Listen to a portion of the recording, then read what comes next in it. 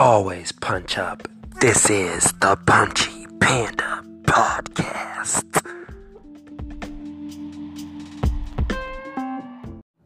Thank you for joining me on the Punchy Panda Podcast this wonderful Tuesday. I'm going to be dropping Tuesdays and Fridays, so just look out for that in the near future at Keep Good Keep on Twitter. Boy, took a little break. Couldn't handle Floyd Mayweather, so I had to chill out a little bit. But it looks like we have some big news coming out of UFC 235. A lot of big fights have been announced. A lot of big drama. So let's just start there with, never thought I would say it, my boy, Colby Covington. It's so interesting and so amazing how the UFC as a machine has the ability to completely alienate a fighter and piss off the fans at the exact same time. It's usually one or the other. Usually the fans are like, oh no, I'm so bummed out. And then the fighters eventually get what they want, like, in a Conor situation, some Ferguson fans. Or if you're talking about even a situation around Brock Lesnar where it's like, why is Brock coming back? And the UFC's like, it's going to be a big fight. But this one, honestly, it's something that I saw coming, but I didn't want to breathe into the universe because I really like Tyron Woodley, and I believe that he is one of the greatest welterweights of this generation. We have to, A, give him the pay that he deserves, and B, we have to follow some type of, I don't want to say lineage, but, I'm a personal believer if you guarantee somebody something and you strap a belt around their waist, they should kind of get that sooner rather than later, or things look really weird. That's why boxing's kind of strange to me. We got Anthony Joshua with some of the belts, Deontay Wilder with some of the belts, and then we have Tyson Fury, who's the lineal champion. You're confusing everyone. You're confusing the casual fans. And the hardcore fans already know what they want. The hardcore fans know that they want Colby Covington and a unification bout with Tyron Woodley. We've wanted this for over a year now. He's talked himself into this fight. He talked himself into the White House, Colby Covington. And now it just seems like either we're going to get this later or we may not even get this at all. Because it was announced on Sunday that Tyron Woodley is going to be facing Kamaru Usman at UFC 235 at Las Vegas at T-Mobile Arena on March 2nd. That is very, very upsetting for all the Colby Covington haters / fans. But at the same time, undefeated in the UFC, 9-0, Kamaru Usman. Dana White went on record to say that his willingness to fight anybody to try to save the January card and not hold out for Tyron Woodley, and is willing to even fight injured, is the reason why he's getting his title shot. Me personally think that's a great, those are great excuses. Those are great reasons to tell the MMA media, and those are great excuses to tell casual fans why someone who is number one ranked is being skipped over when he's healthy, willing to fight, and is the interim champion. Me as a hardcore MMA fan, I know that is just an excuse. And after listening to the podcast from Ariel Helwani and Luke Thomas, respectively, and I really wanted to see Colby's side. Because one thing I originally wanted to make the podcast about was something I'm going to touch on a little bit later, is the connection between ATT and the welterweight division, between Dan Lambert and the UFC. And basically how he's been a feeder for their champions for the last couple years, consistently. But now it seems like that relationship isn't as close as I thought it was. Colby Covington mentioned that, his management could not get the job done. Dan Lambert is his manager. And for some reason they went with Kamaru Usman. We all know Usman's manager, well, you guys probably don't, is Abdelaziz. I can't say his name. Fuck that guy. But he has a lot of main fighters. They said that there was some type of favor. We all know that him and the UFC work extremely closely. He's even mentioned it himself on multiple occasions and in multiple interviews. So their very tight-knit, closely working relationship has gotten Kamaru Usman the fight. We can also parallel this with Cody Garbrandt last year when he was coming off of a devastating KO loss. Cody Garbrandt, who's also represented by Ali, was given an immediate rematch. When TJ Dillashaw, who had already defended the bantamweight championship twice, was not given that same opportunity. Again, we can look at it from a different angle as well if we choose to. We can look at it from the angle of course, it's hot fights, rivalries, intensity, blah, blah, blah. But personally, I feel like it's a cop-out, and I don't trust Abdelaziz.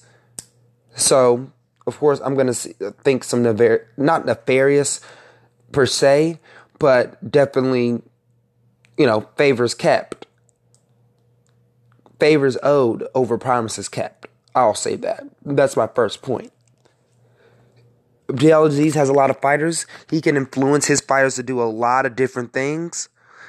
And since he represents most of the top fighters, they're dealing with him directly with a lot of these contracts.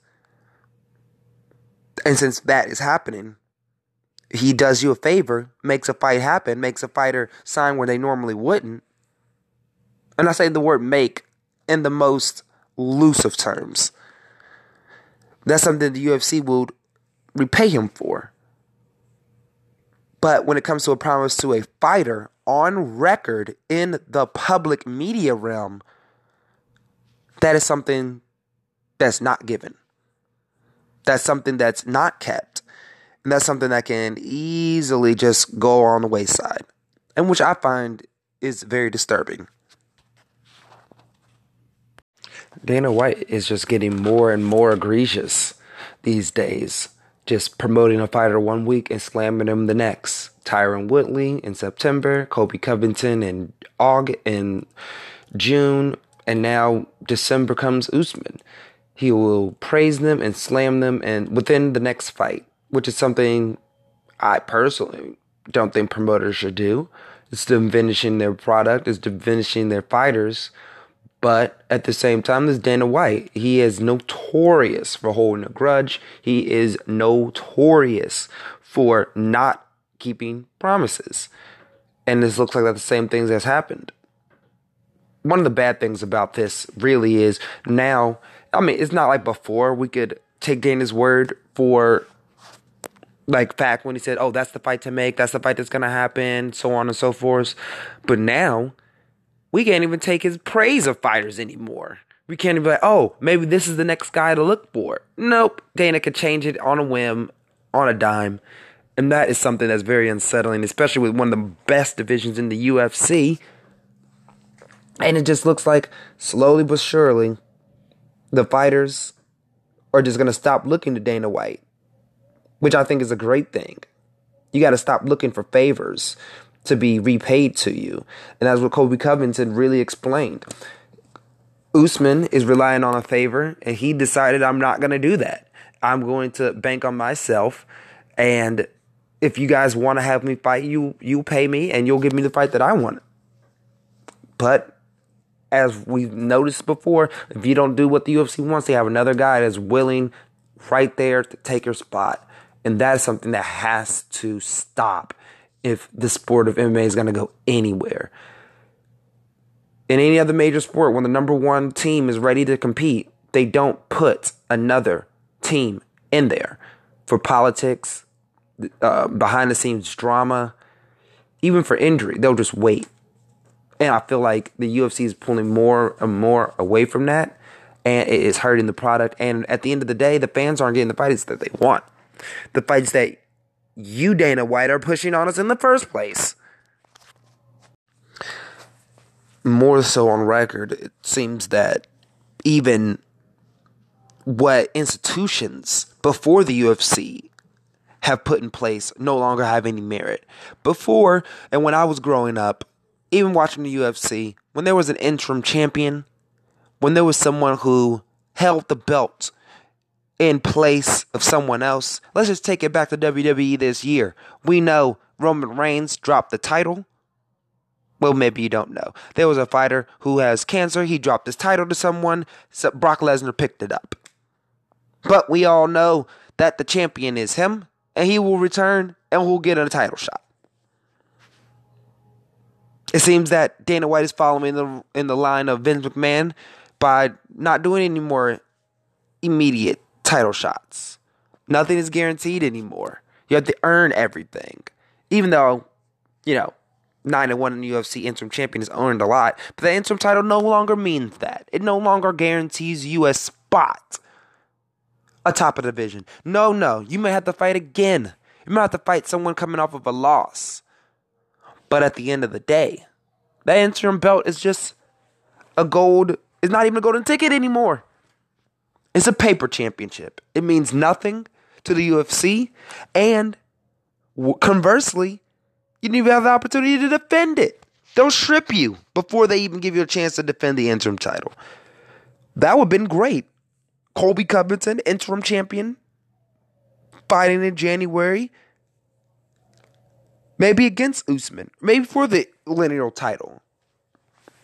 But the fact that you say the interim championship and number one ranking means nothing in a sports quote-unquote league, it's very, very unsettling.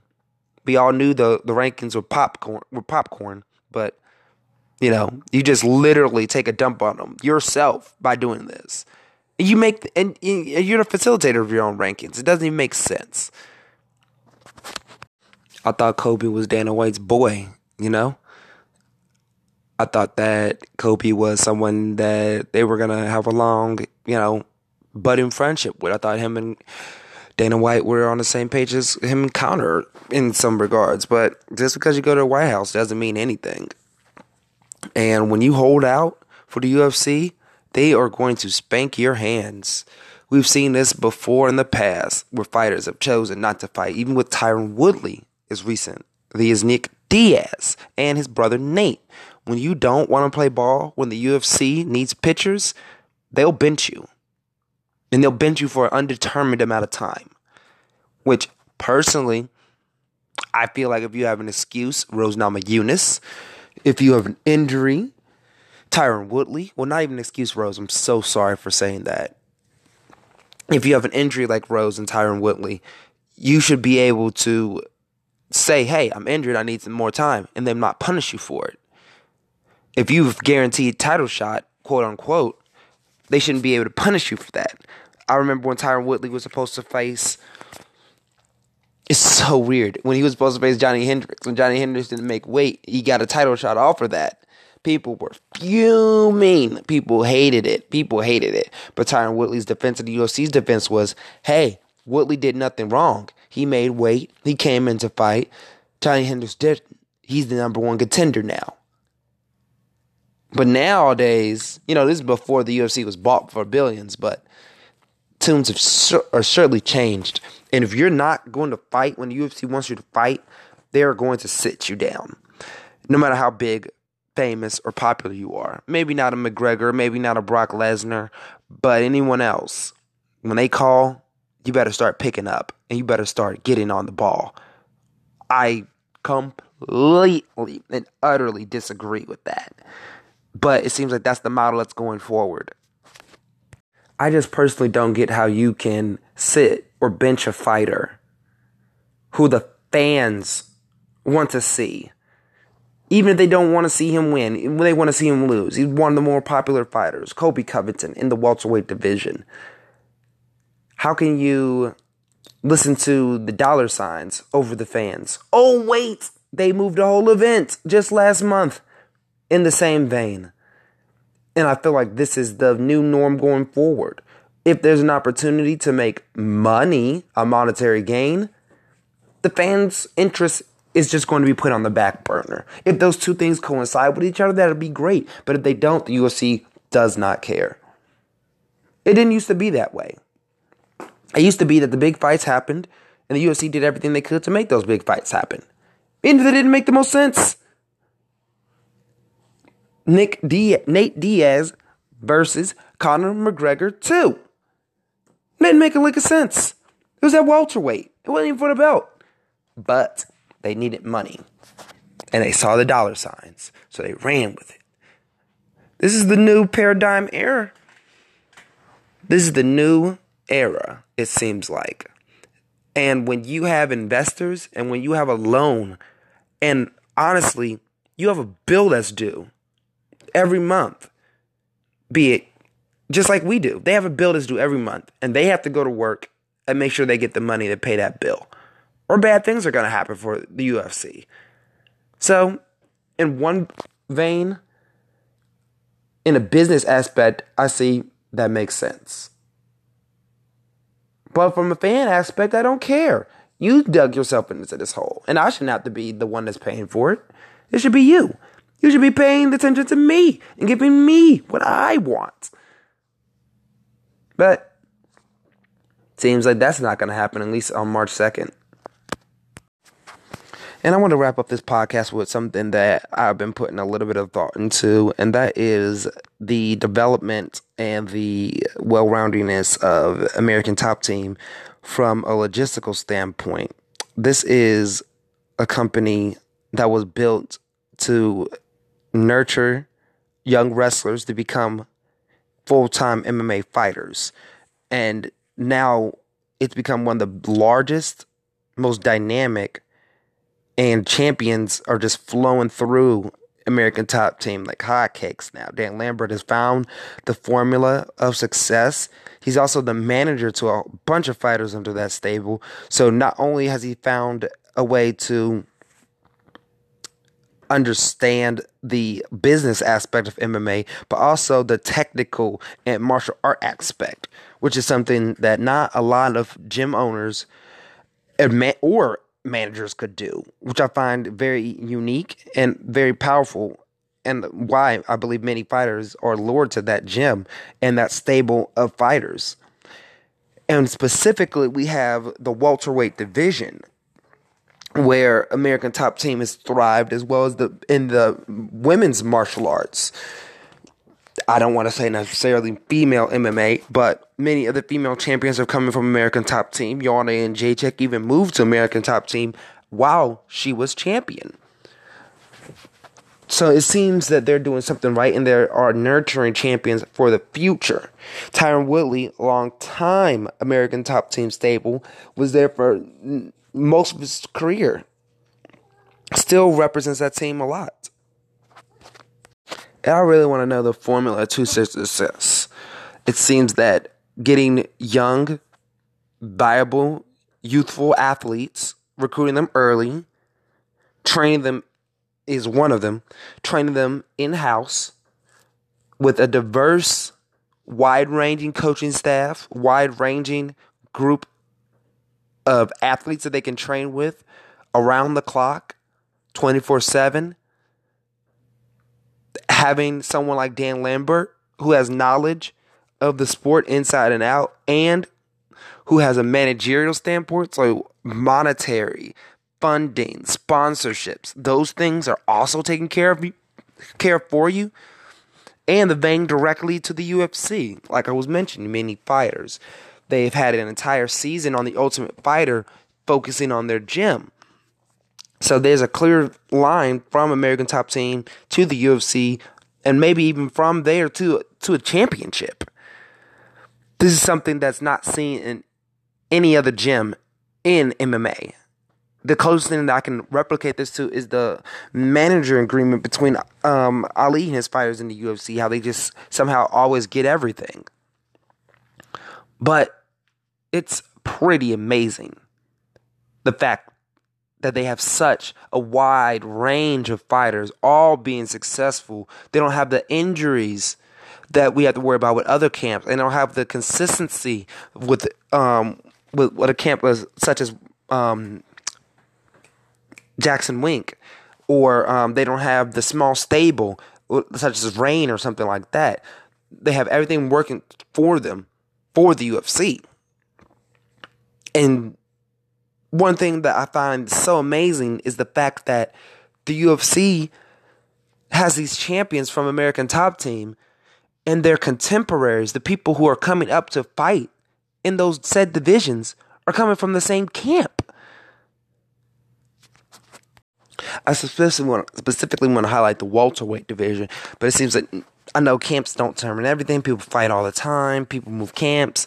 But the fact that Tyron Woodley has been training at American Top Team for such a long time, and the contemporaries right behind him are coming from American Top Team might be some of the reason why he's, steered away. I personally thought it was because he wanted to start building his own brand.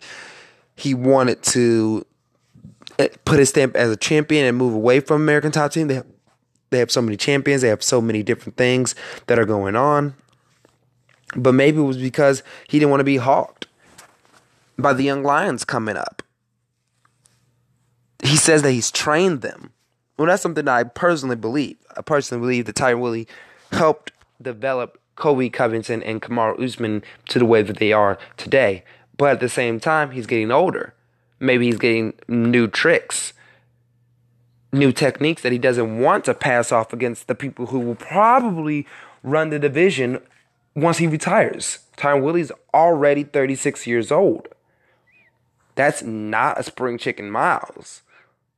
He's had over 20 fights, high-level professional fights.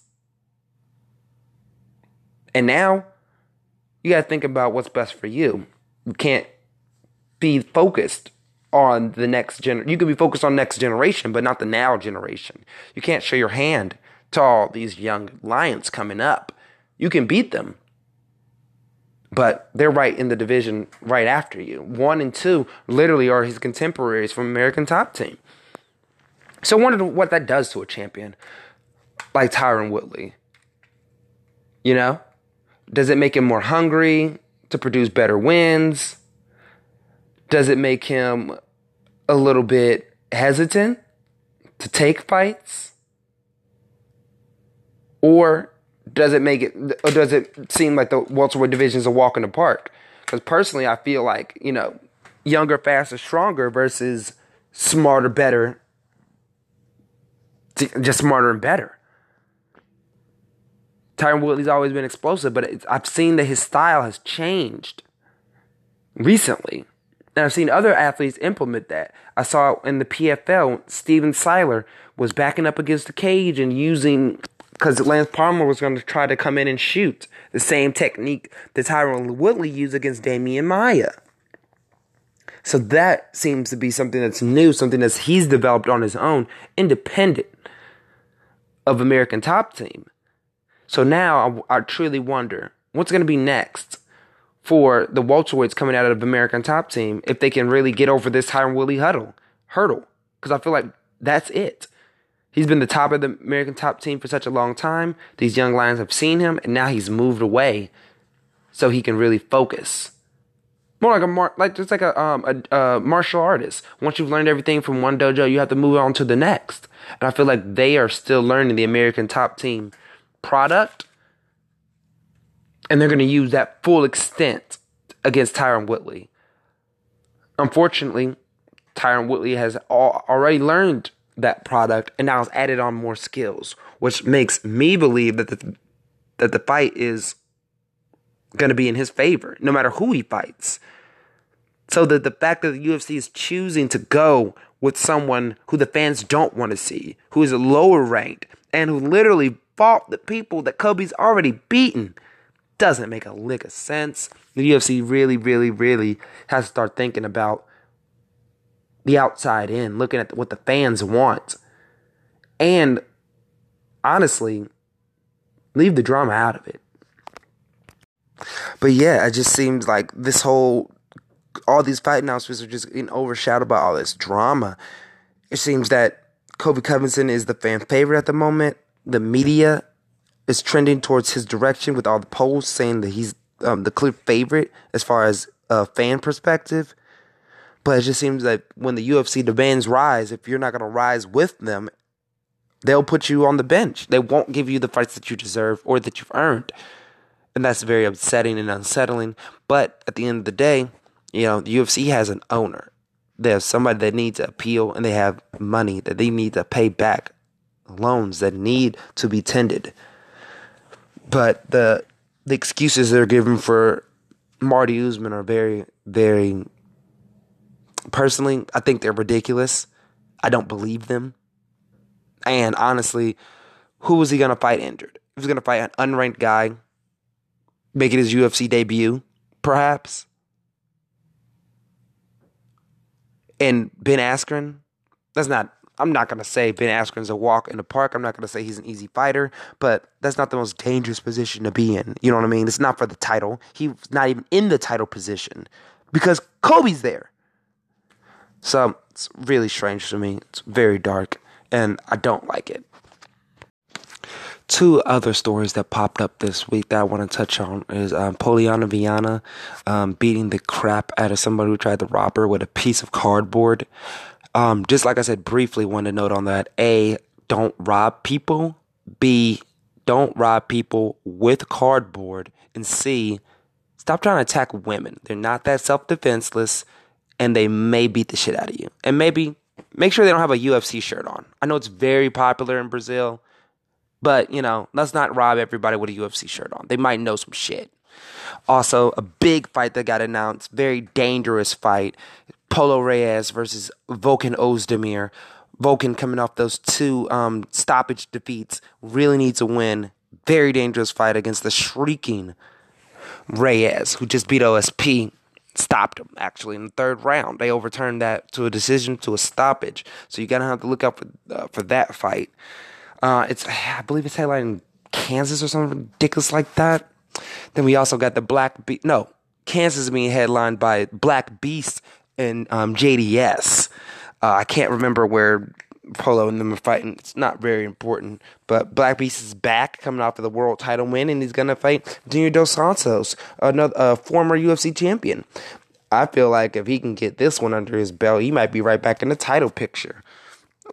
Albeit, maybe not for the best maybe he hasn't improved enough to get to that point.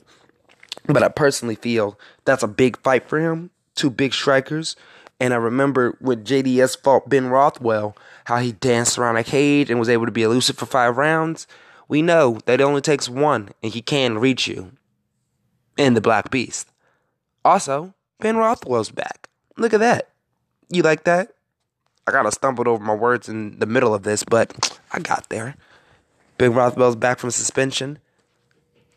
It should be wonderful to see where he goes. I can't remember if a fight was announced or not.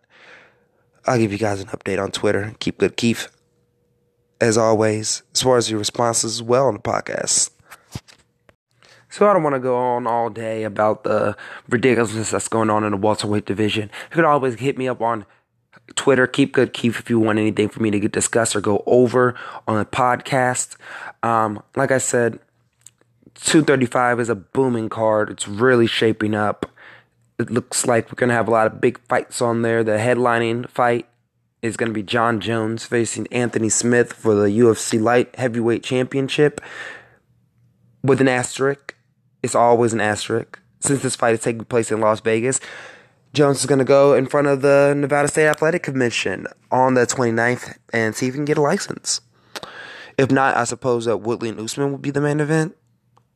Or maybe they'll just move the whole card. Who knows? No one knows. We also have Robbie Lawler versus Ben Askren, as previously reported. Zabit Magomed Sharapov versus Jeremy Stevens. That's going to be an amazing fight.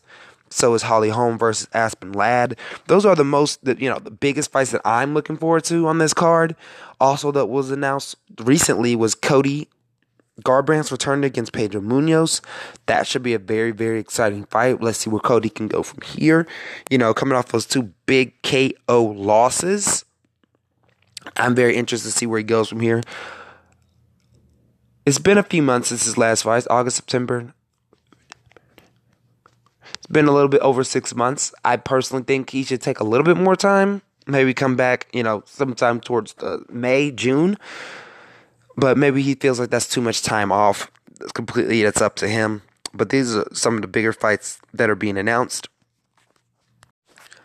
Also, as far as announcements, you folks already know.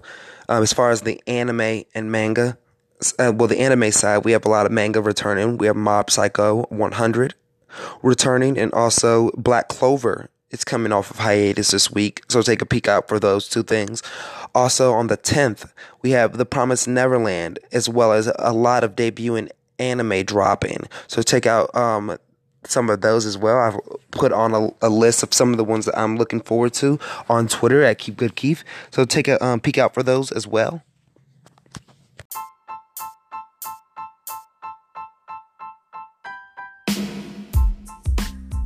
I'd like to thank you for listening to the Punchy Panda podcast. It's going to be dropping on Tuesdays and Fridays. Keep on Twitter for all updates. Thank you, everybody. Again, always punch up.